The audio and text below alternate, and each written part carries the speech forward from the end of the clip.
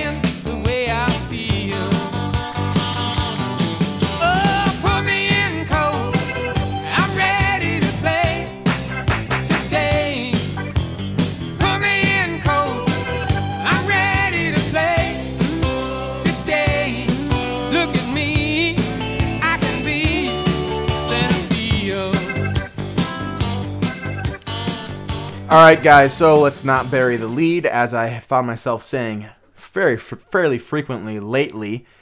17 Marlins have tested positive for the coronavirus. This was as of 2 days ago when we recorded this show. You, the listeners, won't be listening to it until likely Friday, July 31st. But as we are recording it on Tuesday, July 28th, or 29th, or whatever today's date is, it's 28th, yeah, 28th. The Marlins have had their games postponed until Friday, or they're not playing any games until Friday. The games that they have postponed against who are they playing, the Orioles? Yep. Yeah. Are moved to a later date. The Washington Nationals and Yankees games have been rearranged. There's a lot of games that are being moved, and the schedule is still in flux. Looks like the schedule is going to be very variable. It's going to be moving, always water, And I think that that's good to try to get the league going as much as possible. Now, it's a really bad sign for baseball to finish the entire season, in my opinion, that many players on one team were contracting the disease this early on. Now, we do know that there was already multiple players and managers who had tested positive before the season even started on that team. And we know that Miami was already one of the worst areas in the country as well as far as this goes. But 17 is a lot. Now, granted, they have a 60-player pool that they can use, so it helps out a lot. And it's not like the Marlins had a lot going for them already. Yeah. But one thing that's stupid is these players knew they were sick, or at least knew that they had tested positive and played anyways. So that's kind of frustrating because that's only going to ruin it for everybody else, One person on Twitter... Go ahead, Toby. One person on Twitter I saw kind of put it well. It was actually an NFL person I follow for the wonderful Washington football team. He brought up a good point of the fact that this isn't necessarily Major League Baseball's fault. It's more the Marlins' fault for being irresponsible with the protocols. Yeah. So, a lot of people are like, well, maybe Major League Baseball should cancel the season. I've seen that all over Twitter and whatnot. It's not Major League Baseball's fault. It's Miami Marlins' fault themselves. So really, they're the ones that are being punished for it. And it's stupid that what happened, but that's what happens when you have an irresponsible team like the Marlins. I think that baseball has put in really good parameters to fight against the spread of this while they can still have a season. But it comes down to people having to be willing to, obey the rules. So hopefully this is a wake-up call to most people. Go ahead. I would say two positive things with this. Number one, positive, I guess. No Phillies contracted the virus, which is really good.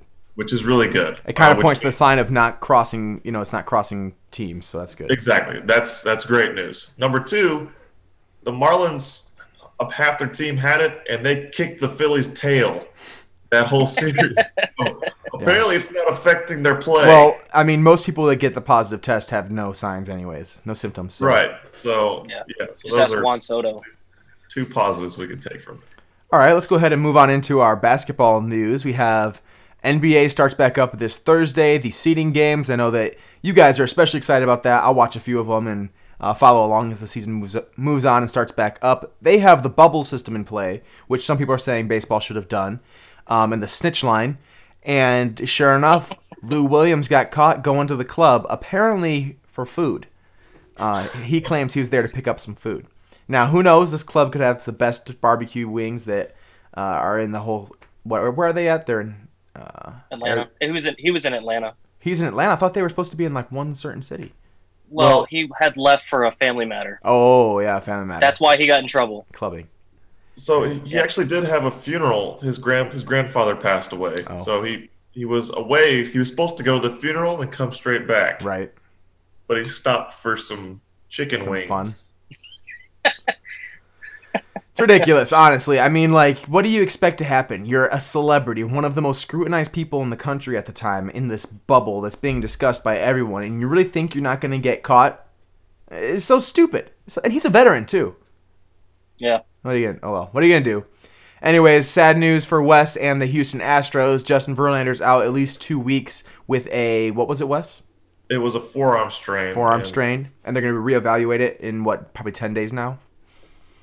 I mean, it's the funny thing is the reporter who broke that he was out for the season, they haven't taken away that report. So they still think he's going to be out for the season. The Astros do? Well, that columnist. The Houston Chronicle. If they report something that they think they report something and it's wrong, they'll update it. They'll give a rebuttal. They haven't taken it down at all. So no, but when I saw on ESPN or MLB was that they were going to reevaluate after 2 weeks. Right. So but the Astros have done this before. Mm-hmm. If you remember Lance McCullers 2 years ago, they said the same exact thing, and he was out for the season. Well, hopefully that's not the case. I mean, you already lost Garrett Cole to free agency, and then losing Verlander to injury when he, could win another Cy Young. I mean, it's just to me, I'm not really sad for the Astros. I am sad for Verlander though. He's a good guy. And he's been a pitcher that I've rooted against my entire life as he was a Tiger for so many years. So I don't want to see him go out this way where, if he were to come back next year and not be the pitcher that he was in 2019 and to miss out on another opportunity of his peak performance would be a bummer. Hopefully he can come back. Huge blow. Next in news, football training camp started yesterday. That was pretty awesome that they're able to move forward. They, again, have a lot of different parameters in place to protect against this. It's going to be cool. Let's each give one quick thing that they're really excited to see in training camp, what they want to develop. I want to see the battle between Cam Newton and Jarrett Stidham, which shouldn't be much of a battle, but they haven't announced who's going to be the quarterback for the New England Patriots, as Bill Belichick never would, of course, until the last minute, more than likely. But, I mean, I think we all know that Cam Newton's going to take over that job. He has the talent over the rest of them. I like Jarrett Stidham. I was excited to see him play, but when it comes to talent, Cam Newton's a legitimate quarterback. If he's healthy, he should take that spot. But I'm excited to see him, and if I can get some video of practices and whatnot, I'll be excited to watch that. What's one thing you guys are looking forward to in training camp? Yeah, I mean, I'm super excited to see the receiving core. Obviously, bringing in CeeDee Lamb, singing in. Oh, you mean in Dallas? I'm sorry. Yes. Amari Cooper, seeing Michael Gallup. I'm super excited to see how that offense is going to look. I think it should be good. Dak Prescott threw for 4,900 yards. Bring him back, Zeke. We got some weapons, so I'm excited to see that. You should, in my opinion, should be by far the best team in the division. We'll see what happens. Definitely the most complete team talent-wise, and you have a coach who's always been an offensive-minded coach, so we'll see what happens with that. And one other thing in Texas, I'm excited to see in training camp this year, if they will announce who the number one wide receiver is going to be. Is it going to be Will Fuller or Brandon Cooks? I mean, who's going to be Deshaun Watson's number one guy? I need to know for fantasy Can Will football. Fuller stay on the field? Well, yeah. Neither of them stay on the field. Yeah, honestly, they have two. It's kind of scary when you have two really injury-prone wide receivers. Randall Cobb, who's like 97, and then your next best wide receiver. Do they still have Kiki Kuti? Kenny Stills, too. Oh, Kenny Stills, too. So you don't have you have a lot of potential, but not a lot of consistency. Anything, Tobes? I think the thing I'm looking forward to seeing is, I'm high on Dwayne Haskins. I want to see what happens with him, and I also want to see what happens. Redskins. Well, the Washington football team has so many. Sorry. I'm sorry. I should probably blank that out. I'll beep it out. Don't worry. The Washington football team has so many running backs. I want to see what happens with that. Honestly, I think you got Antonio Gibson's a sure lock, and then outside of that, Darius Geis. I think Darius Geis is the starter, right? Yeah. I would if I were coach. That's what I would do, and I think Ron Rivera's a pretty smart guy. I think he's the starter. I think AP still has a role on that team, but you still got McKissick, Bryce Love, and then Peyton Barber. And the thing about Peyton Barber that I think the reason he might get a roster spot over some other guys, he's got a 2-year deal for like $3 million. And so why would you cut a guy that you're only paying $1.5 million? That's why I think Adrian Peterson's not going to make the team. It's tough. There's not room for him. And why are you going to pay the old guy when you have younger, more talented guys? It's so tough. And I think a sneaky one is Bryce Love. They did not put him on the PUP list. And so maybe he'll have a role on this team. I don't know. There's we just named 6 running backs? There's at least 6. Yeah. The question is, are they going to count Antonio Gibson as like half running back, half receiver, so they don't mind carrying him as like a 5th running back, like a 6th gadget receiver player kind of thing? Yeah. So do you think the it'll Redskins? Be interesting. Do you think they keep 4 running backs, or do you think they keep just 3? I think they keep 4. My guess. I don't see them cutting half. They keep 4 at least if you're counting Antonio Gibson. If you're not counting Antonio Gibson as a running back, they may still keep 4. It's tough to see. Peyton Barber could get cut too. I mean, it's not like he has guaranteed money on that contract. No, and so he could get cut. The thing that I think is interesting is they keep talking about McKissick as being a person they want to use in passing downs and whatnot, but I feel like Antonio Gibson's more electric than he is, and they could basically do the exact same thing. And I think you'd be even more prone to hand Gibson the ball between the tackles more. I don't know what happens. I feel like McKissick and Barber are the 2 most likely to be cut out of those 6. That's what I would tend to agree with that. Yep. All right, moving on. A little bit of news. I'm not sure if you guys are aware of this or not, but the other day, Patrick Mahomes purchased a portion of the Kansas City Royals. Now, the owner of the Kansas City Royals, I forget his name, but he is a huge Chiefs fan. I mean, he has a box there, and he goes to all the games. So I think Mahomes probably had a little bit of an in there. And we all know he's got a little bit of extra cash laying around these days. So he's like, you know what? I'm going to let my money make me some more money and invest into a team. I probably would have invested into a different team, but that's his choice. Let's be honest. Really cool, though. I mean, it is cool. He's the first active player to ever own a portion of another sports team. So it's cool that his dad played baseball. Now it's kind of coming full circle. He's partial. Yeah. I mean, Mahomes played baseball until college, so yeah, he was an athlete too. You could say the first out of the 3 major sports in the U.S. because I'm pretty sure LeBron's a part owner of some soccer team in Europe or something like Liverpool, I think, yeah. Oh, really? Is he? Yeah. Interesting. Yeah. Huh. Who knew? Now, the biggest news, I saved it for last. The Reedsburg Beavers 18 and under boys baseball team yesterday had a 19-0 victory against our rivals, the Baraboo Thunder Chickens. Absolutely destroyed them, scoring 8 runs in the first, 8 runs in the second, 3 runs in the third, and then we had a walk-off win in our second game of the doubleheader. So, Jake, I forgot to put my ESPN alerts for the team on. So it was nuts, sorry, man. I didn't see that. They just kept hitting and hitting and hitting. I forgot to start those guys on my fantasy team. Your mistake, dude. And then today, Reedsburg Pirates, came up clutch with a 13-10 win. I just got home from that, still wearing pants in the pullover. Never got to go on full jersey because I sat the bench the whole time, but I kept good book, let me tell you that. Kept a real good congratulations, book. sir. Thank you. I actually didn't keep good book. At some point in the 6th inning, I was like, I'm missing 2 batters here. I'm looking up, but I'm like, not sure what happened. Oh, well, it is what it is. All right, let's move on. That was our news. and notes from around the world of sports. Moving into our first segment, let's do a quick review of our power rankings of the NFL that we discussed last week.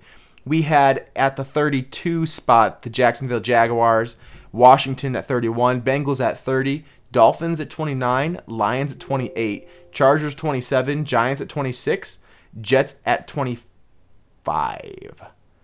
Now we move on to our 24 spot, the Carolina Panthers. Now, I have them much lower than anyone else. I have them as the third worst team in football, in my opinion. Nothing's really changed too much with them. They lost Kyle Allen, and they've gained Teddy Bridgewater. So, in my opinion, that is an improvement. But their defense is still going to be garbage, and their offense probably still won't be much better. I do think they will be their offense will be better than it was before, but I expect them to be one of the worst teams in baseball because Teddy Bridgewater is not a franchise quarterback. Football.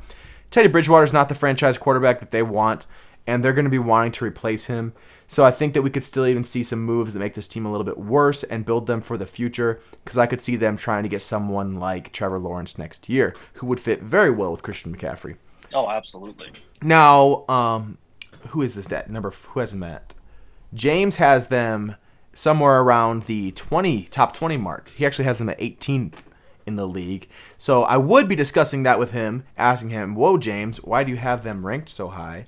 But he decided not to show up today because he was sleepy, which is understandable. He does work crazy hours, so it is what it is. Well, to play devil's advocate for James their defense does suck, but they used every single draft pick on defense. They did. But rookie defenders, outside of Nick that. Bosa and TJ Watt, they don't usually Chase Young. Yeah, and what's his face that for Pittsburgh?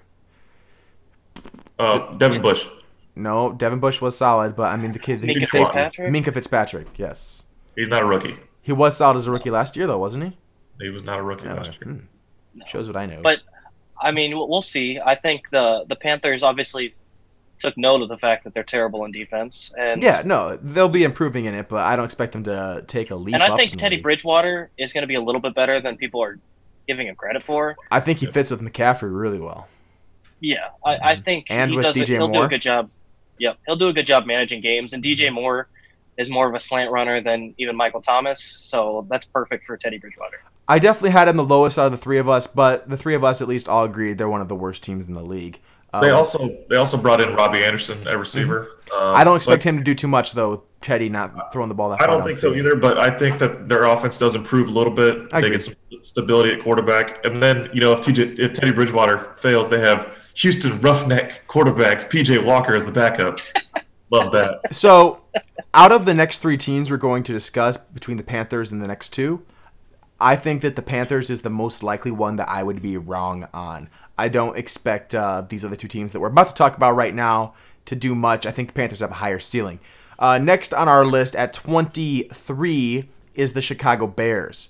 One of the better defenses in the league. They've got, what's his face from Oakland? Khalil Mack. Khalil Mack, yes, thank you, that they got in a trade. And they looked like they were going to be a great team a couple years ago, but then we learned how truly awful Mitchell Trubisky is. And he was one of the worst quarterbacks in the league last year, no questions asked. And now they have traded for or signed or whatever it was, Nick Foles, and they have a genuine quarterback battle here in Chicago. I'm interested to see how that shakes out. Neither of them are franchise quarterbacks, in my opinion, even though Nick Foles tore my heart out against the Patriots a few years ago. But it is what it is. I guess I rooted for the Pats. And let somebody else win once in a while. But I don't expect the Bears to do much at all this year, man. I like some of their pieces. I like Allen Robinson. I like David Montgomery. Oh, yeah. But I just don't think that they're going to be able to do much on offense. Allen Robinson may be seeing the best quarterback he's had in his career this year if Nick Foles plays, which is crazy because he was the number 3 running back in the NFL. Number 3 wide receiver in the NFL last year with Mitchell Trubisky at QB. So I would love to see him with someone like Drew Brees or even just a regular quarterback, even something like Derek Carr, someone who can accurately get him the ball consistently would be amazing. Poor guy's had good old Blake Bortles and Mitchell Trubisky his whole life. So. Well, and we talked about the Redskins having 6 running backs. How about the Bears having 10 tight ends? Yeah, it's ridiculous, man. Why do you need so many They tight did ends? trade one of them. They traded Adam Shaheen to the Dolphins. Oh, okay. So Well, they have Trey 9. Burton's gone too. He's in. Yeah, but they still have 9. Yeah, they still have 9. It's absolutely nuts. Yeah. Oh well, what are you gonna do? Now, I have the Bears. You guys all have the Bears up at 10, 11. I'm sorry, at 22nd and 21st in the league, while I have them at 28th. So, do you guys think that they're a little bit better than that? Than I have them? I think their defense is probably the best out of the group that we've mentioned so far. I would agree with that. Khalil Mack. Maybe not the Chargers. I like the Chargers defense. I think they have. Well, yeah, I like the Chargers as well, but I would still take the Bears a little because I think their pass rush is elite. Although Chargers is elite as well. The only thing missing is a quarterback. I just couldn't put him any higher because it's the most important part. It's the most important piece of the puzzle. Yeah, you got to have a reliable quarterback, and I could see them slipping, but their defense is just too. Their defense is going to win them games against bad teams. And while this is power rankings, and we're not talking about schedule and strength of schedule, if they were in an easier division, I could see them beating up on some worse teams. If they were in the NFC East rather than the NFC North, I think they would have a much better record. Just because Nick Foles can maybe beat up on some of those defenses a little bit, and their defenses could beat up on some of those worse teams. But the fact that they have to play the Packers, the Vikings, and I think the Lions are still a really good offense. Maybe not a great defense, of course, but I like their offense. I just don't see them being able to hang with any teams frequently. So I've got the Bears pretty low. I think a thing that gets overlooked from last year is obviously all the blame goes to Mitch Trubisky, but I think some of that, and personally I think at least half, if not more, needs to go to Matt Nagy. I mean, Mitch Trubisky, which is weird because 2 years ago he was hailed as, super child. Yeah, so I think a lot of that needs to go because even when I just flipped on, I didn't watch a ton of Bears games, but when I did watch them, Mitch Trubisky didn't have anyone to throw to. I disagree. Allen Robinson and Anthony Miller were studs last year. I'm not talking about he's got the talent, but he wasn't scheming them open. They could double cover Allen Robinson. I feel like they were misutilizing Tariq Cohen. I feel like David Montgomery needed to touch the ball more. I would agree with that 100%. David Montgomery needed to get more touches. I feel like Matt Nagy deserves more blame, possibly than Mitch Trubisky. Trubisky wasn't good. I'm not going to argue that, but I think you know who really deserves the most blame for the Bears' failure? Khalil Mack. I don't know. Nope. The people who are in charge of their draft picks, because they passed on Deshaun Watson and Patrick Mahomes for Mitchell Trubisky. Oh my gosh. Absolutely nuts. Every time I think about that fact, it just blows my mind. And traded up for Trubisky too. And you think about it, whenever that draft was going on, everyone was saying, "Oh, Mahomes is a second-round quarterback. He's a second round." And that's what a buddy of mine. Oh, go ahead. I'm sorry.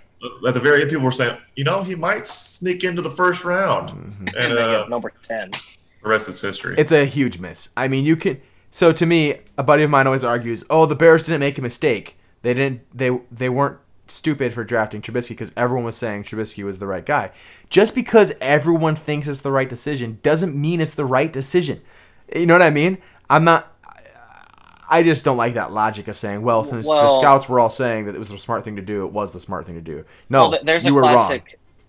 There's a classic example of drafting a guy off combine and possible potential over guys that had good film from college. Mm-hmm. I mean, you can whatever with Mahomes.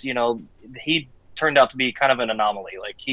I expected him to be good. He could always throw the ball crazy far. Even when he was back up behind Smith, you saw him just chucking the ball. But still, if you're going to go for someone that proved it in college, Deshaun Watson. Yeah.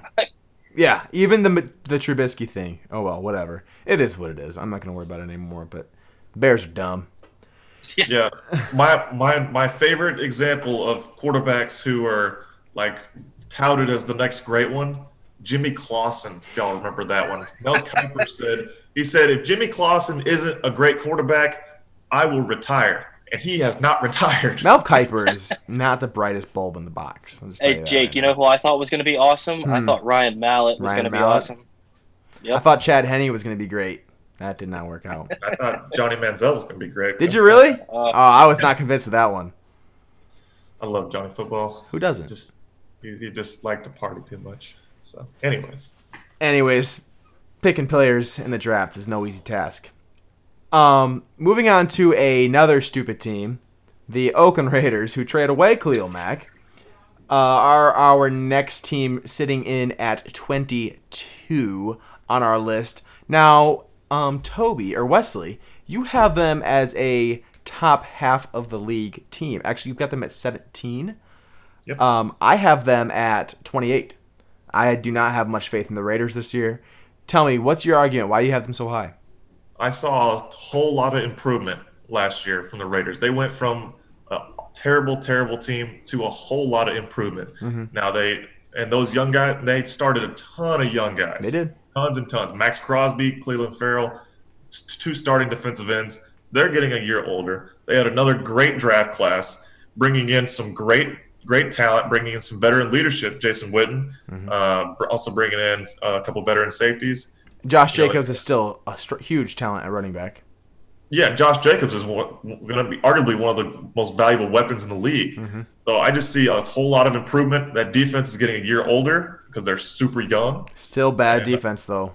Well, they have to face the Chiefs, so that's going to be a bad day for any defense. But I think we'll see. The biggest question mark for me is Derek Carr good enough? And personally, I don't think he's good enough. That's why I have them right on the edge as a playoff team. I think they're going to be right around 8-8, maybe just missing out on the playoffs.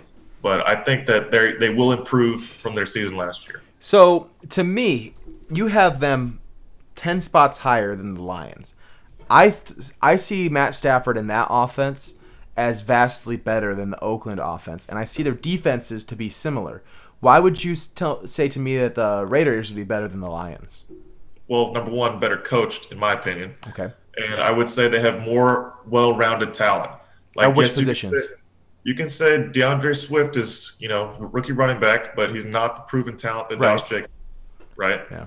Quarterback, I would take Stafford. Oh, absolutely, over Carr. Don't get me wrong, Carr's an accurate passer. He's just limited in his ability compared to what Stafford's able to do as a QB. Right. Tight end, I would definitely take Darren Waller right now. Hawkinson, maybe he might get there, but he wasn't good last year. Mm-hmm. He was good in spurts. Yeah, he had one good game, literally just one. Yeah, right, first game. Yeah, mm-hmm. Wide receiver, you definitely take Kenny Galladay and Marvin Jones. But other than that, they don't have much else. And I just think as far as points scored go, I would expect the Lions to vastly outscore the Raiders. In offense, at least. I think that they did a great job of retooling at wide receiver. Henry Ruggs is going to be a big time talent, and we know how Gruden. If y'all watched Hard Knocks, he was saying he wanted to throw down the field. They wanted to throw to AB. That ain't going to happen. He retired.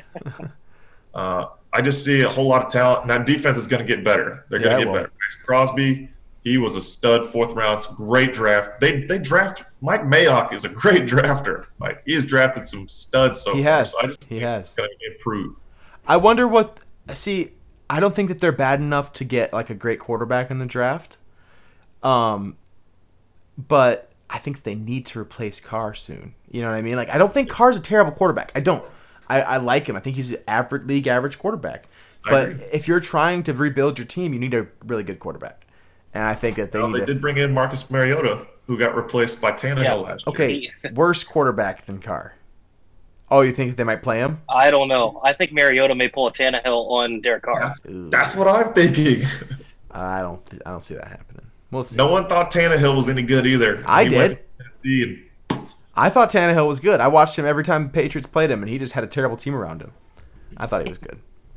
Maybe it's because I had a partner at work in high school and through most of college who was a huge Tannehill fan, was always yelling in my ear about how good Tannehill was if they just had a team. He's like, Dan Marino and Ryan Tannehill, great quarterbacks who never have good teams. I was like, you're comparing Ryan Tannehill to Dan Marino? Please. Anyways. Oh, man. Next we have at 21 in the NFL Power Rankings for 2020, the year 2020, the Denver Broncos. Now, me and Toby have them right around the same spot, but James has them at only 23rd, and which is only a little bit better than we have them. But Wes, you've got them all the way up at number 12 in the league. This is a playoff team. You think so? I'm saying it. Playoffs. It's a hot take. Yeah, it's not my hot take, but this is a playoff team. All right, why are the Broncos a playoff team in your mind? Drew Lock is gonna make us gonna Think make he's a the real big deal? step. Huh? Think he's the real deal? As far as this argument goes, yes. Okay. Yeah.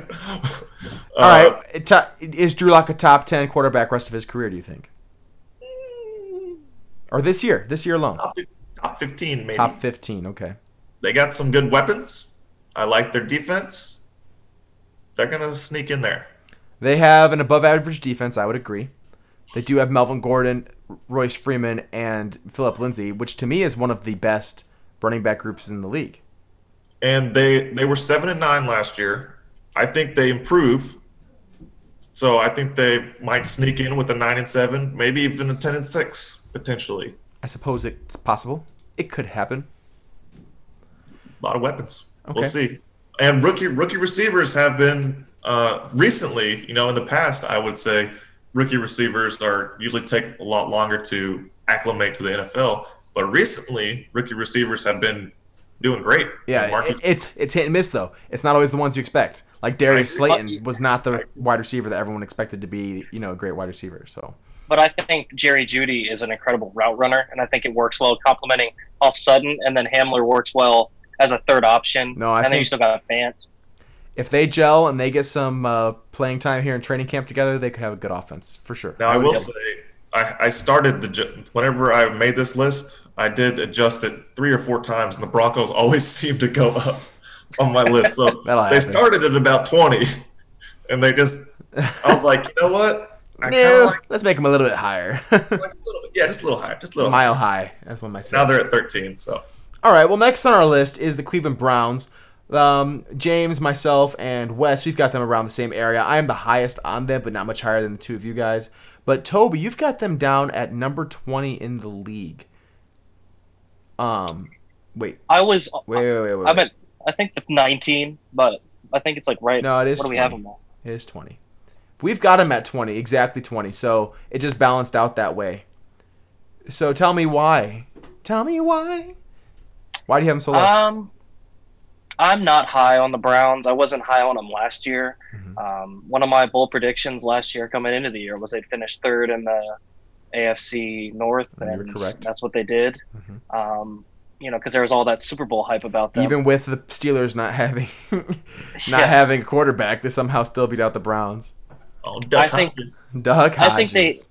I think they have the potential to be a really, really good team in the AFC. They could be a playoff team. They could be a Super Bowl contender, if we're being honest. But it all depends basically on Baker Mayfield. Mm-hmm.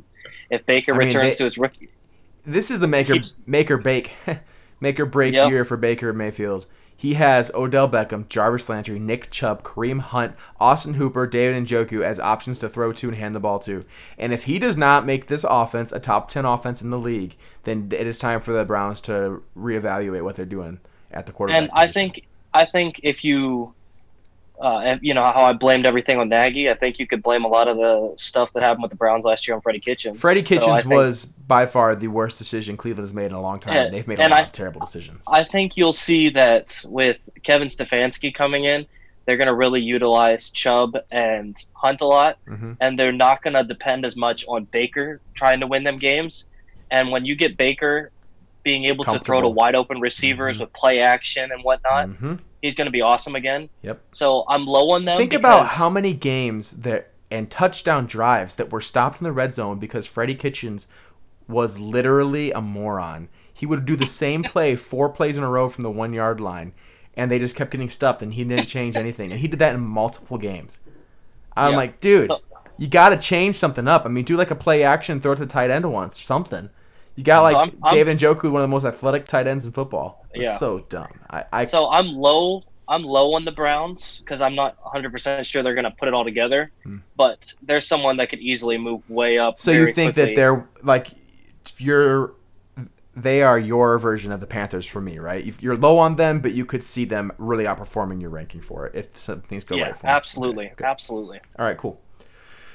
Next on the list is someone that I honestly have lower than I expected to. I see them as a really young rising team, but when I started comparing against the other teams in the league, I had to just move them down. So I've got the Arizona Cardinals at 22nd, but we have them at 19 as a group. And Wes, you've got them all the way up as a top 15 team at 13th. So what's your argument as to what you expect so much out of the Cardinals this year? Man, and James has them at 16 in my defense, but oh yeah, you're not nuts or anything. Like I said, I like this team, and they added DeAndre Hopkins this year. Well, I mean, Kyler Murray is the real deal. Now we thought the same thing about Baker Mayfield, and we saw what happened to him last year. So we'll see if Kyler hits a sophomore slump. Now, if he does not, they did a whole lot to help him. They brought in one of the best receivers in football, DeAndre Hopkins, kept Kenyon Drake. And, they got Kenyon Drake. They, the biggest question mark for me, and I really love this team, but the biggest question mark is the defense. Yep. They brought in a great player in Isaiah Simmons. Is that right? Yep. Yeah. Linebacker from Clemson, or safety, or whatever you want to call him, hybrid defender. But man, I don't think he's going to be enough to get them there. But I do think they are better than the Rams this year. The Rams, if they're not improving, they're getting worse. And I'm a bigger fan of Kyler than I am of who's the Rams quarterback? Jared Goff. Jared Goff. Now they don't have. Now Goff doesn't have Aaron Donald chasing him around all game. That's very true. But that offense is going to be fun to watch. I do agree. I think that the Cardinals offense is going to be one of the most fun offenses to watch this year, partially because their defense is so bad, and they're going to have to do a lot of scoring, much like they did last year, and especially against some of the teams in their division. They have a really tough division this year, and they're going to have to score a lot of points, and I think that Kyler Murray is one of those guys who, if you're a fantasy football player and you want to get him somewhere early on, I advise it, because I think he's going to be one of the best. He could be – I don't expect him to be Lamar Jackson quite, because I think Lamar Jackson had a one-of-a-kind season last year, but I think he could be the closest thing to that this year. He could have a really special season if he can get some of his pocket passing down a little bit. Yeah.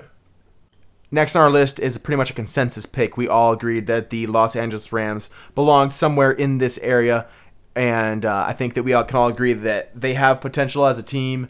They're not the team that they used to be 2 years ago when they went to the Super Bowl. They lost Todd Gurley, who they barely used last year, in my opinion. They used him very poorly with his injury, I guess. I mean, he played, but he was not himself. Adding Cam Akers should be good for them. Sean McVay has come out and said that he's going to use running by committee because of the success that he's seen Shanahan have with San Francisco. So we're going to see that approach in LA. It could be very useful to them. They do no longer have Brandon Cooks, but they do have Robert Woods and Cooper Kupp, who are two great wide receivers in my opinion.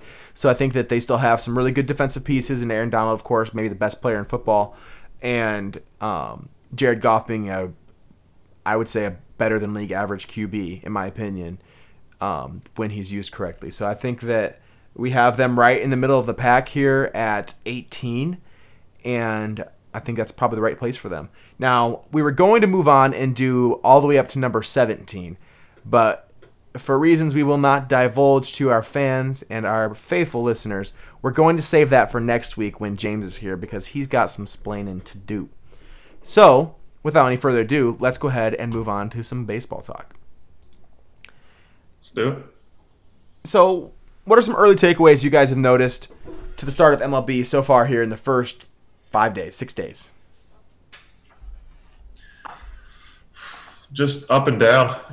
There's some team. You expect. Wait, Wes, Toby got kicked out. Oh no. How? What? All right, here we go. You're back? Yeah, so I just switched over to my phone. No, it looks clear. Sounds good. We're good to go. All right. So, baseball season has gone 5-6 days now. What are your early observations here and the early goings of baseball? Wes, you go first. Yeah, just a lot of teams up and down. We're seeing them knock a lot of rust off. We had a shortened summer training deal, if you want to call it. But some teams still knocking off the rust, pitching especially. Well, to me, what I've noticed early on is the hitters are having trouble timing up these better pitchers. Now they're hitting these last couple days, going up against the 3, 4, 5 pitchers and some of the worst pitchers in baseball.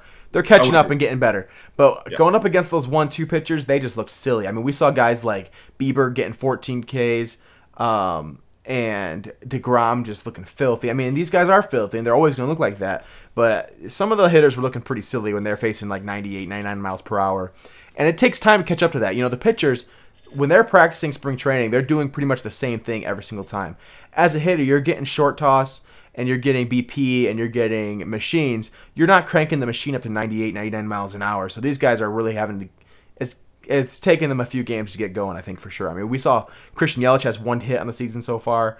Lindor went 1 for 13 in the first series. He's heated up here against the White Sox, but we look at the Braves. Sorry, James. Yeah, Acuna and Albies are 3 for 19. Yeah. Today. And Freddie Freeman started off poor as well. Yeah. So, I mean, we're seeing a lot of that. I think that we're going to see the offense start to pick up, but I think that pitching is really huge in this short season. I think that the teams that have the better pitching are going to prevail rather than teams with better offenses. So something like the Astros, I think, might have a little bit of trouble this year as their pitching is not what it once was, and they're going to face some good pitching, it being in the western region, I guess is what we'll call it. I think another thing that you're seeing is, and maybe it's just the Nationals because they've struggled with it, but there's a ton of errors. I saw Starlin Castro had a problem with the ball today. It was a routine ball to second. There was another play where Vladimir Guerrero Jr. hit a home run, but Victor Robles had a chance at robbing it, but Emilio Bonifacio ran into him at the same time they're trying to catch it over the fence. So, I mean, it's stupid stuff like that, you know, maybe it's new teammates that you've never really had time to acclimate with each other and get used to it. So teams maybe that have had the same people up the middle for years or whatever aren't having issues, but I mean, the Nationals' whole infield basically is new outside of Trey Turner. So it's a problem for some teams I've seen, you know, maybe not for the other teams, but the Nationals at least. Yeah. So errors could be an issue in communication and whatnot, even though there are no fans in the stadium. Another thing, too, that I think that this shortened season points to is the importance of having long seasons in baseball. A lot of people complain that the baseball season's too long, there are too many games, they don't care about individual games, losing one game doesn't matter. The truth is that's just not the case. In baseball, there's a lot of parity on a given day. Any given team can win because of the circumstances that can happen. There's a lot of luck in baseball. You can hit a ball right on the screws and just absolutely crush it, and it goes right to somebody just because of the way it is. I mean, you can have a team who hits rockets all over the field, but they keep going to people. Meanwhile, the other team just keeps like getting walked or hits little dribblers or, you know, little bloop singles, and they win the game 2-0 by pure luck. And that happens in baseball. So 162 games helps weed out the parity, helps weed out the variability that comes in baseball. You've got to have a lot of games to show who the true best teams really are. And in football, you don't get that so much. I mean, you play one game, the best team almost always wins. That's why when you look at betting lines for an individual game for baseball, you pick a one-game winner. You're not making any money ever, right? Because it doesn't do it. Vegas is like, look, either team could win this. The chance that this team beats that team is very low. You look at the standings right now. Miami is atop the NL East, and the NL West is topped by San Diego. Tampa Bay is the top. The Yankees are 2-1. Tampa Bay is 4-1. Well, and that's the thing is like, you know, the best pitchers, you're going to get, 12 to 14 starts out of them? 12 max. I mean, unless some people are going 4-man rotations. Yeah, and whatever it may be. But, you know, say you get 12 and you have two guys that are on fire, to like an Arrieta second half and 2015 fire.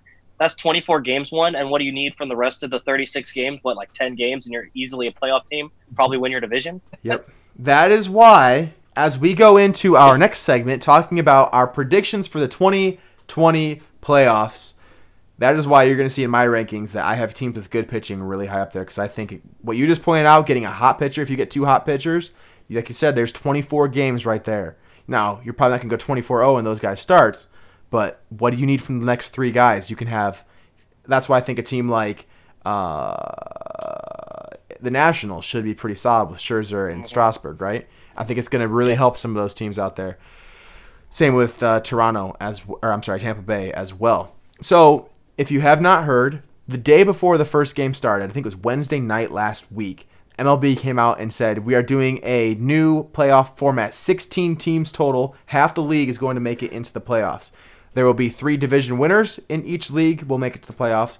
But all second place teams in each league, so there's 3 more, will also make it into the playoffs. And then the 2 next best teams, based on their record, will also make it in the playoffs, meaning there are 8 total teams making it into the playoffs. The top 3 seeds will go to the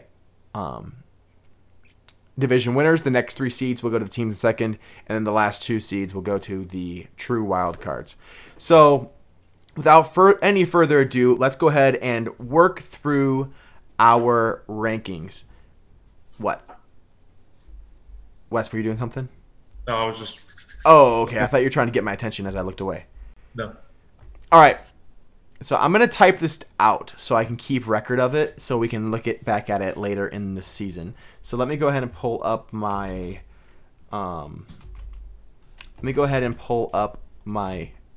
spreadsheet here. Sorry. Should have done this before the show started. Do I get kicked off the show if I said the Orioles were going to make it? You know, we've been considering kicking you out of the show for a long time, so probably.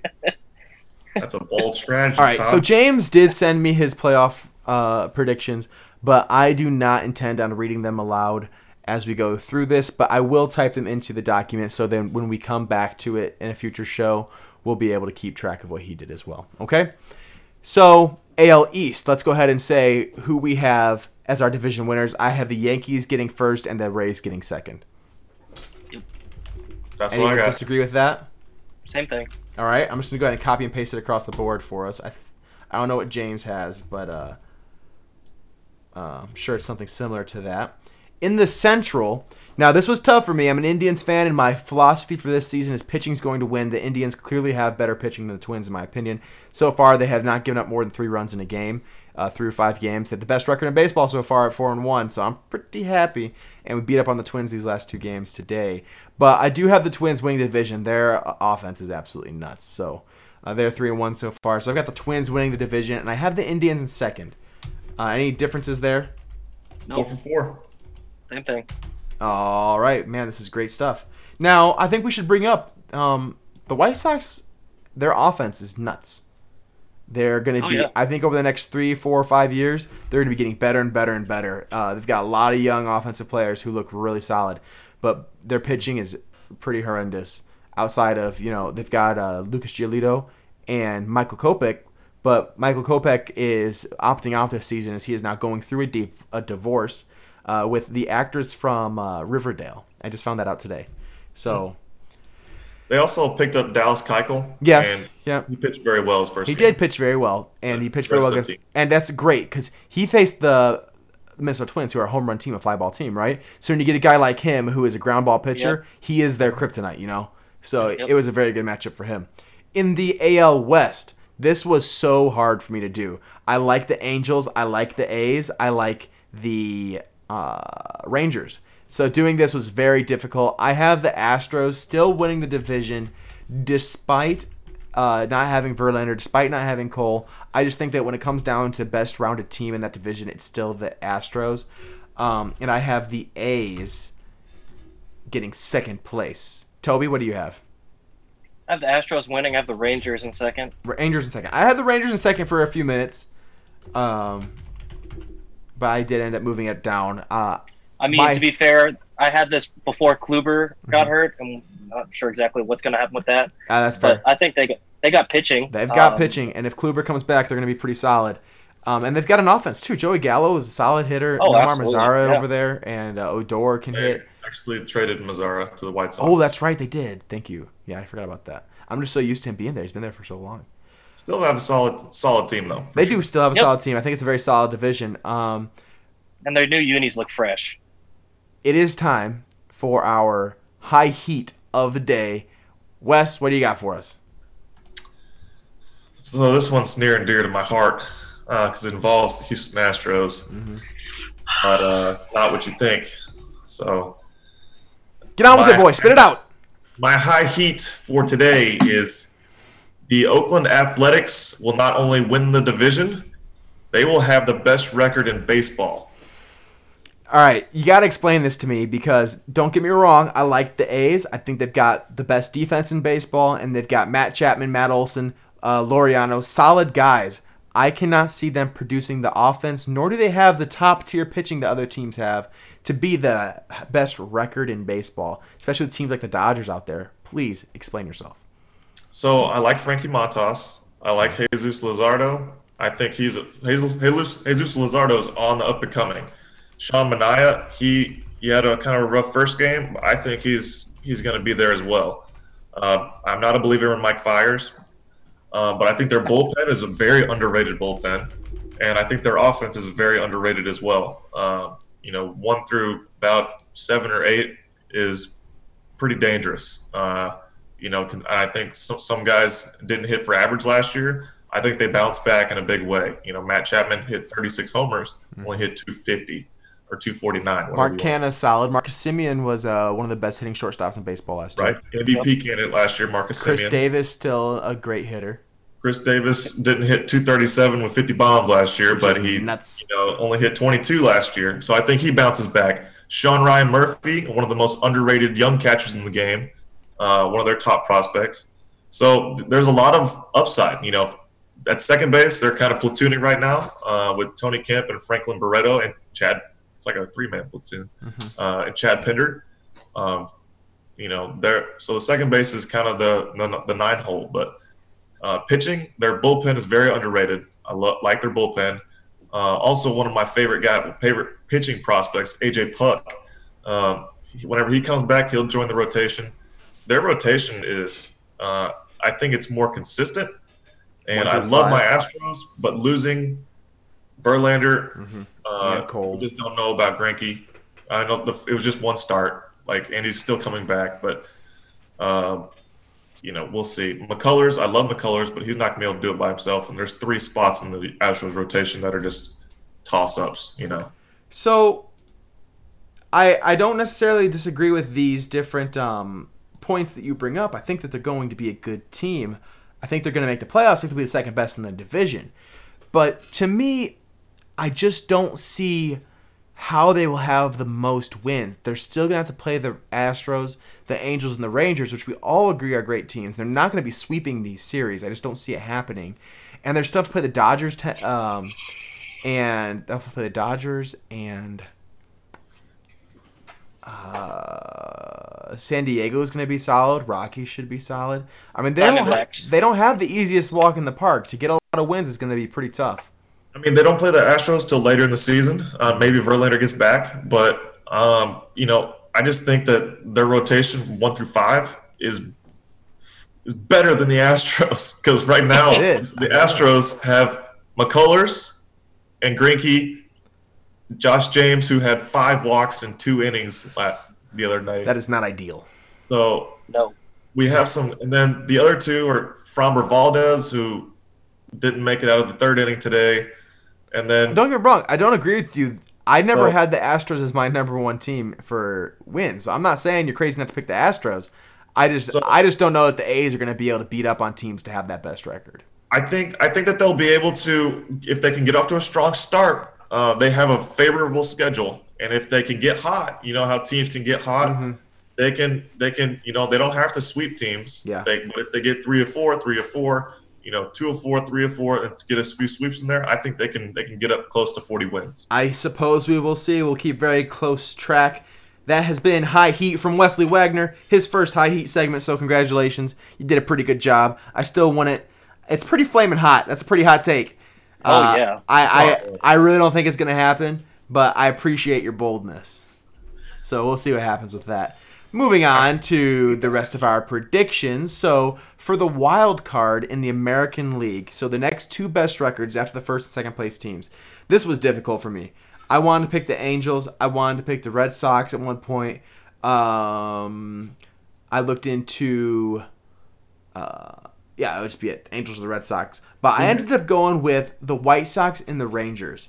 The Rangers do have that pitching, and I'm hoping Corey Kluber comes back. And if they do, I think they're going to have a pretty solid team. I expect them to get some wins. And then the White Sox offense looks really good. And I almost bumped them out of here because they don't have the pitching and their defense is pretty shaky. But when I started looking at the other teams to compare it to, the Red Sox don't have the pitching either. Neither do the Orioles, of course. Neither do the Blue Jays. And then you keep going down the list. The Angels are the next closest. So I can see the Angels going here. Ohtani looked really bad. He failed to record an out. Yeah. Andrew Heaney looked pretty solid. So I could see the Angels getting in here, but I couldn't go Angels and Rangers because I think it's literally impossible for 4 teams to make it this year just because you play each other so much. So I went with the Rangers in the AL West. I'm going to go with the White Sox in the AL Central. Yeah, I think I had the same teams. I think the White Sox will get that first wild card, have the better record, and the Rangers get in there with that the worst record that can make the playoffs. Okay, well then we are on agreement there. I have the Angels as a wild card, and then I also have the White Sox. Okay. So I have the Angels actually getting in. I don't disagree with you, Toby. I think that could very well happen. I just have a hard time in a shortened season betting against 2 guys in the middle of that order with Trout and Rendon. Oh yeah, and we haven't even seen Rendon yet. Well, I think he's actually supposed to play today. He might be playing today. I think he plays, but I had a hard time betting against them, even if they're pitching. You hope Shohei Ohtani gets back to form, at least doesn't replicate that first performance. Ooh, it was bad. It was bad. You hope he gets back to, figuring out how to pitch. But, I think even mediocre pitching with hopefully those 2 guys in the middle of that order can maybe just push them into the postseason. Mm-hmm. All right. So that's our American League. So quick rundown. I have the Yankees, Rays, Twins, Indians, Astros, A's, White Sox, and Rangers. Wes has Yankees, Rays, Twins, Indians, A's, Astros, White Sox, and Rangers. So just a little bit of a shuffle, but same teams. And Toby has Yankees, Rays, Twins, Indians, Astros, Rangers, Angels, White Sox. So the only team different there is that you don't have the A's making it. Yep. So we're pretty much in consensus there. I imagine that there's going to be something else different, you would think, especially in the 60-game sprint. There's probably going to be some more surprises in there than we suspect. I really wanted to put the Orioles in there for no reason at all, but dude, would that be a Cinderella story? Holy cow! Well, and I saw that they talked about bringing up Adley Rutschman if they had a chance at the postseason, just because they know they don't have a chance any other year. I mean, if I were a team like them, if I were the Orioles or the Royals or the Tigers, I'd be letting my young guys get experience. Could you imagine if they get 20 wins somehow and there's about 10 to 15 games left and they bring Adley Rutschman up? That would be awesome. No, I can't. I can't imagine that. As a matter of fact, and no, my imagination's not that strong. I could see. I mean, another guy. Now that we're talking about top prospects, if the Rays are close with the Yankees, Wander Franco. I mean, it's a possibility. We saw Bryce Harper up at 19, so that's another team. I could see the Rays beating the Yankees for that division race. I could see it. That pitching's really good. All right, moving on to the National League. I just made a change because I was warring with myself all day, and it's the 4th time I've changed these 2 teams. So I'm going to do it. Oh, man. So we'll see what happens. But, man, National League was tough.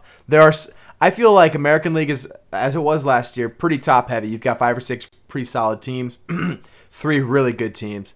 And then the National League has, 1 great team, 1 really good team, and then a bunch of just good teams, And I'm just picking 8 teams out of these 13, 12 contenders, maybe. The team, because now that you open up to 8 teams, it's not like, I just have to pick 5. You're adding in 3 more playoff positions, and it makes it really, really difficult to narrow it down because there's a lot of parity in between those middle teams. So let's go ahead and talk about the NL East. I have the Braves winning the division. I think they're the best well-rounded team. They've got solid pitching, not the best. They have a great offense and a decent bullpen. So I have the Braves winning the division. Taking second place was a very difficult pick. This is the one I just changed. I've got the Mets. They've got the best pitching in the division. And with DeGrom and Syndergaard and Steven Matz, I think Syndergaard's not going to pitch. Oh, you're right. Syndergaard's not going to. Well, still, DeGrom makes up for the lack. You have Stroman. And they do have Stroman, yeah. So I've got the Mets. They have a great lineup too. So I think that we're gonna have a lot of parity in the variability in our predictions here. This is not going to be like the American League. So I think there's gonna be a lot of difference of opinions. So I've got Braves, Mets as the top 2 in the East. I think Braves. Whoa! It is Wes's turn. Okay, Wes, go. All right. I also have the Braves winning the division, although there are some very strong teams in the division minus the Marlins. You mean the first place Miami Marlins? The first place, yeah. They're first in the division. COVID-19 or they're first in the division. They also have the most positive cases. They have more than the whole state of Wisconsin, I believe. And they beat the Phillies with the Rona, so props to them for that. That's probably going to be the highlight of their season. Couldn't even breathe running around the bases. But actually, I do have the team who got beat by the Rona Marlins. I have the Phillies making it as the number 2 seed. Okay. Yep. That's who I had at second. So yeah. I switched them out for the Mets, though. All right, Tobes, what you got for us? You had Nats homer. I got the Braves winning the division. Mm-hmm. I think that's pretty obvious. We'll see. I've not been very impressed by this team to start the year. I got the Nationals finishing second in the division. You've got Strasburg and Scherzer. Anything can happen with those guys. So far, Strasburg hasn't even taken the mound yet. Scherzer faced the Yankees for his first start, so I don't necessarily take too much stock into that, and that's his first start of the year. Mm-hmm. Corbin looked awesome his first start. Yeah, he did. 6 1/3, 3 hits. One of them or 2 hits, I think, and only one of them went over the fence for Torres. Yeah, so the issue is the bullpen once again. Glaber, rather know her. Will Harris has not looked good in his first couple appearances. Tanner Rainey has looked good, but Sean Doolittle's been a little shaky. So it'll be interesting to see what happens with that bullpen, and the hitting has not been good. Mm-hmm. Losing Rendon, I think a lot of people, for Nationals fans, just kind of glossed over the fact that we lost a guy that had 121 MVP RBIs last year, and they acted as if. I mean, I told you guys that's a huge loss. Huge. Yeah, before this turned into a 16-team postseason, I didn't have the Nationals making the playoffs. Right. Now that it's a 16-team postseason, I think they make it. Maybe not as second in the division, but I think they can make it as a wild card. But I understand your point for the Phillies, your point for the Mets. Mm-hmm. I think it's a toss-up. I think the Braves win the division, and it's a toss-up between the three of those for This second. is another one of those divisions that if they didn't only play each other, I could see 4 teams getting in. Yep. But the fact that they all play each other just means that there's no way that they can all have good enough records. Completely agree. So, but yeah, I think that there's 4 solid teams in that division, and I think that any combination of those 4 could potentially happen, especially in the way the season's going. I mean, say the Braves get, they play 8 games against the Nats. If the Nats go 7-1 in those 8 games, we're looking at a totally different season. The Braves go from being the division winners to maybe not making the playoffs. And that can happen. It can happen. Before the schedule came out, too, wasn't a huge fan of the Nats with their chances. And then I think the Braves only play the Orioles 3 times, and the Nats play them 6 times. Mm-hmm. I mean, that's a huge advantage for the Nats. Those things are going to make a difference. They will. Oh, yeah. It's just a matter of fact. All right, NL Central, another tough one to pick. I personally see the Cardinals and Cubs and Brewers as very close to each other, but I do have the Cardinals as the best team in the division. They've got Jack Flaherty, a potential Cy Young pick, and a really solid, well-rounded offense. I think the Cubs have the best offense in the division, but I think that the well-roundedness of the Cardinals is going to be my pick for them to win. So I've got the Cardinals winning the division with the Cubs taking second. Yep, I have the same. I like the Cardinals. I like kind of mimicking Jake here. I like Jack Flaherty as a closer. They have a solid, very, very solid bullpen. And Goldschmidt will be at MVP form this year, I believe. Top 3 in my predictions. So I like them. And the Cubs, their rotations looked pretty solid to start the season. So I like them 1-2. All right. I got the Cardinals. Winning the division. And the Brewers employee says, I'm not employed by the Brewers. Radio station, whatever. To be honest with you, I'm very low on the Brewers. So yeah, me actually too, man. Finishing second in the NL Central, I got the Cincinnati Reds. Hey, they got some pitching too. I wanted to put the Reds in here. I honestly did. I've got them making the wild card, which is what we will discuss in just a moment. The Reds look solid, man. Thing about Bauer 13 Ks. We've got DeSclafani. Who else am I missing here? Luis Castillo, Sonny Gray. Yep, Sonny Gray had a great game. Only game they've had so far that was pretty awful was Wade Miley. 1.2 innings pitched, 6 runs allowed. The thing about the NL Central that I think is interesting is I don't think the Cardinals necessarily got better. They didn't necessarily get worse. The Reds did get better.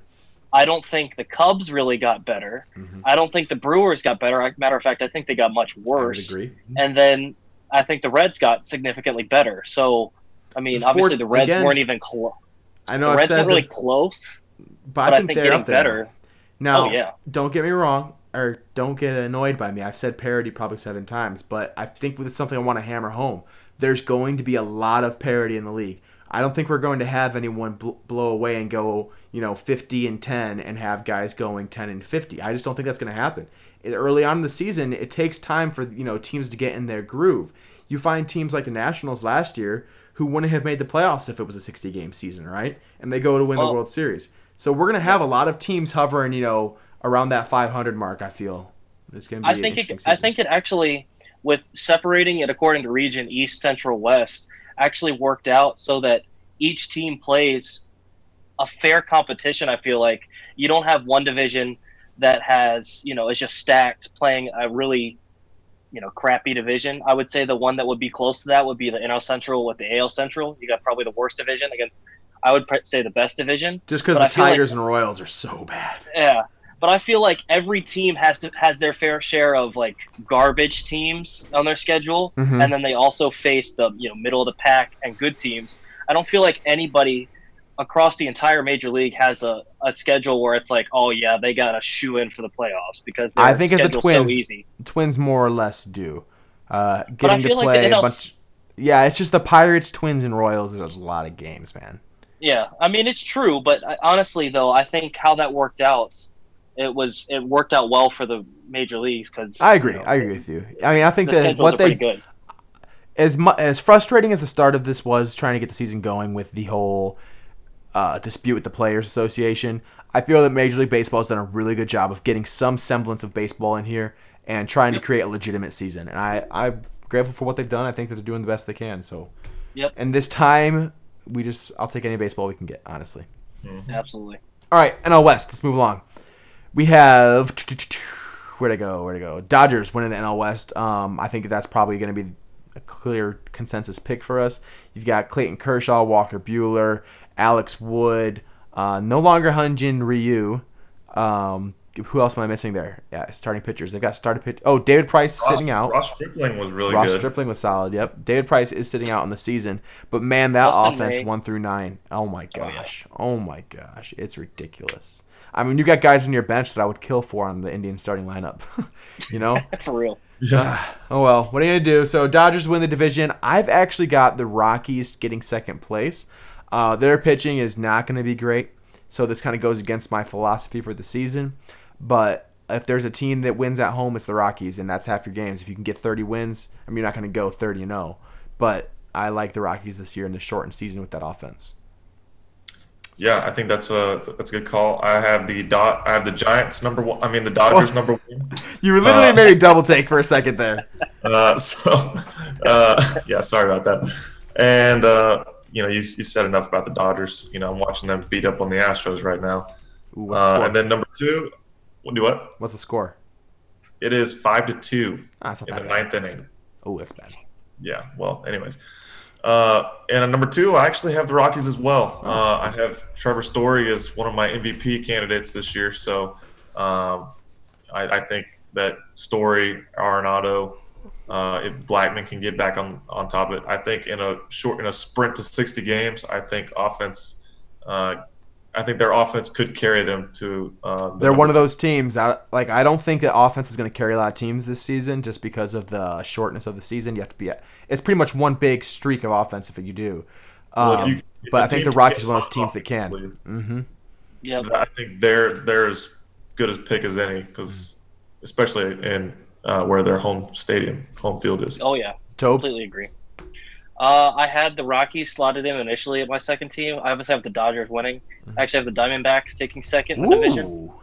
I like they added Starling Marte. Yes, they did. And Ketel Marte kind of broke out last year. Yeah, he did. He was pretty awesome. Thank you, Ketel, for my fantasy team and leading the. Leading my team to a championship last year. So I really like the Rockies, and like I said, I initially had them slotted in with the same thought process you guys had of They play in 30 games in Colorado.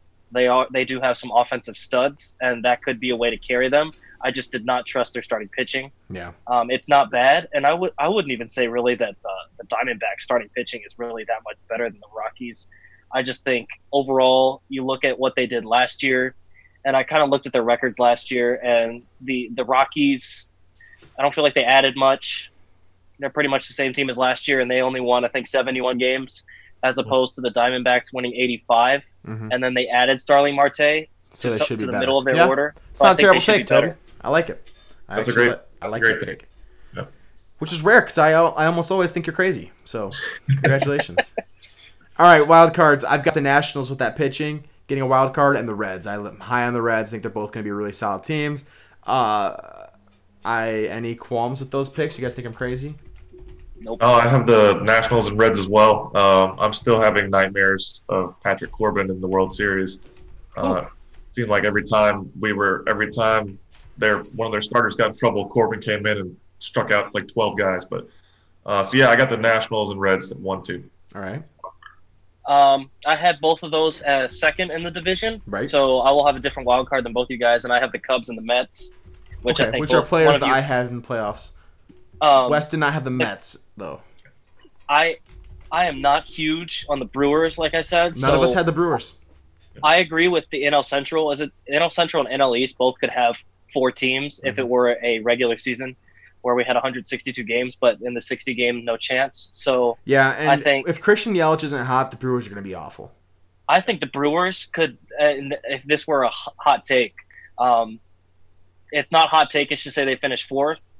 I'll say it's hot take-ish. They could finish last. You think the Pirates might have a better season than them? Pirates are pretty rough.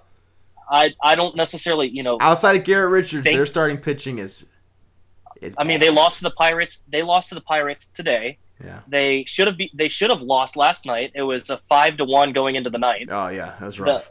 The Brewers didn't walked 4 and hit a batter before recording 2 outs. The Brewers are not very good, No. so I don't see them making it.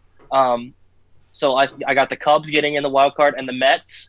It was tough choosing between them and the Phillies, but the Mets, there's just something about them. I always believe in them that they're going to be a lot better than they are, and they just never seem to have it. I think this year maybe they can get over the hump, get back into the postseason. And you got Pete Alonso, Jeff McNeil. Those guys are so much fun. Jeff McNeil was terrible base running day 1 though. I was watching the Mets game on Friday. Guy was like running into outs all over the place. But I know James will agree with you on the Phillies. He's high on them this year, so I think he probably has them as 2 in the East as well. I know he likes the Mets too. So that was a fun exercise. I enjoyed that. Well, at least now we've got it written down, and we'll keep track of it throughout the year. I'll go ahead and share that doc with you guys, and I'll make a little graphic to put out on Facebook or Instagram so the fans can tell us what they think. They're usually pretty kind. I feel like the only time anyone ever comments on our Instagram or Facebook posts is to tell us that we're wrong. But we'll see what happens. All right, you guys got any interesting stats for me today? I actually have an interesting story. All right, go ahead, give it to me. This is probably the best story in baseball. This will definitely be a movie someday. A pitcher who is out of the league for 7 years, hadn't pitched in the majors since 2012. His name is Daniel Bard, made the opening day roster for the Colorado Rockies, and then won a game for them. I think it was their first game of the season. Did he start or did he get it as a relief pitcher? He was reliever. He came in with the Red Sox as a reliever, threw 100 miles an hour. He even had a season where he had an ERA under 2, is 1.93. But after his second year, he got a case of the yips. So what that means for everyone who doesn't know is everyone knows what the yips strikes. He couldn't throw strikes to save his life. I looked up some of his stats because he went bounced around the minors a little bit. Just to give a few. In 2014, he pitched in 4 games, pitched in only 2/3 of an inning in 4 games, had 9 walks. So he had 4 appearances and only recorded 2 outs. Only 2 outs in 4 appearances, 9 walks. The next season, 8 appearances, 3 innings, 13 walks. Yikes. The next season, 11 appearances, 9 innings, 24 walks. So this Yikes. guy he could throw 100 miles an hour, but couldn't throw strikes. Sounds like so. That was year 2017. He hung it up, couldn't get out of single A. Then he decides he gets with the Rockies of all things, as a kind of like a mental pitcher's coach, kind of get them in the right mindset. And he's playing catch with one of his pitchers. A few years ago, or maybe it was last year, and they're like, "Hey, you still got it. You might want to try it out again." So lo and behold, he gets signed, throwing 98-mile-an-hour fastball. Jeez. And 2020, back in the major leagues after being a coach, dub? And he got a win. Nice. First game of the season. I don't know how I hadn't heard that. That's pretty cool. Yeah, look up Daniel Bard. It's the greatest story in baseball this year. It's definitely going to be a movie for sure. Oh yeah. It'd be cool if they went on to do something in the playoffs to be the end of that story, because just that he made it back is not that great. Although they did make the rookie pretty interesting, and that guy wasn't very good either. Yeah, Jack Morris. Jack Morris. All right, Toby, you got anything? Yeah, I sent it to you guys in the group chat. Oh, I didn't see Sonny it. Gray. Well, I sent it a few days ago or whatever. Oh, okay. Sonny Gray, after his start, his first start of the year, set a record for 34 straight starts, allowing 6 hits or fewer. I think that's pretty awesome, and I don't think he gets talked about a lot. He doesn't. He's not viewed as one of the best pitchers in baseball, because when he moved to Yankees, he was so bad. Exactly. So bad. Exactly. It's because he kind of fell apart, and he's been awesome, and he was awesome to end the year last year. He started out well this year, and I think he could be a really good pitcher. And the other thing that I thought was cool, I was watching the Nationals play the Blue Jays, and apparently the Blue Jays brought in Dante Bichette, obviously Bo Bichette's dad. They brought him in to help out during summer camp or maybe spring training or whatever. They liked him so much, hired him on. He's like one of their hitting coordinators or whatever, and I thought that was pretty cool. Imagine if they brought in all the famous dads they have from that team to help out for hitting. Oh yeah, Vlad Guerrero. Yeah. And Craig Biggio. You don't want Vlad Guerrero to be your hitting coach. All right. What do you want me to do here? Swing at everything. If it's close, you're hacking. It's in the dirt. Swing. Hit off the ground. Yep. Double off the ground. Just go ahead and swing. Because that's what Vlad Guerrero sounds like. He's got a very thick Southern accent, didn't you know? The Nationals color commentator is it was a former racist. Expo. Just kidding. Oh, color commentator. Okay. Yeah, color commentator. He's a former Expo. He said that Vladdy's dad, so Vladdy, used to just walk up to the bat rack, grab a bat, look at it, say, "Can I borrow your bat?" Walk up there and go up and probably hit a dinger. I remember. Who was it? Jose Ramirez last year was having a huge, or not last year, 2 years ago, having a huge slump. Couldn't hit worth a lick. And he goes up there and breaks a bat, and he starts walking back, and Edwin Encarnacion just throws him his up back. He's on deck. And he's like, looks at it like, okay, hits a 3-run bomb. He's like, all right, cool. Love it. All right, guys. Well, that is the Swinging Bunt Podcast. Heavy on the baseball, but that's how we like it around here. So hope you enjoyed the show. If you have any questions or comments, please go ahead and give it to us in the comment section below here on YouTube or in Facebook, Instagram, wherever you watch the show. Please like and rate us on Apple Podcasts. Only 5-star reviews, please. And we will, of course, read any review that you write for us here on the show. Share us with your friends. Share us with your family. Thanks for listening. Talk to you guys later.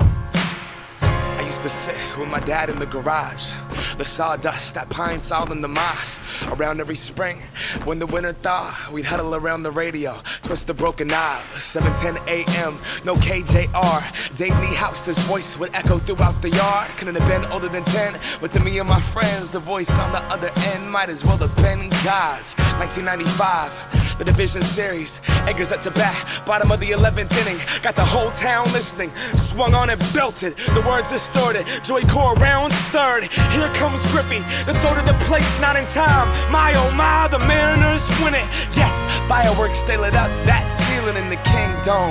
We had just made history. Swung on the line, down the left field line for a base hit. Here comes Joy. Here is Junior to third base. They're going to wave him in.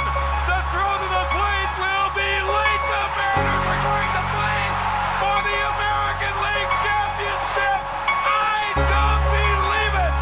It just continues. Lace and woven, barely holding that stitch. Creases of time amongst the grime and the grit, where the leather used to pound his...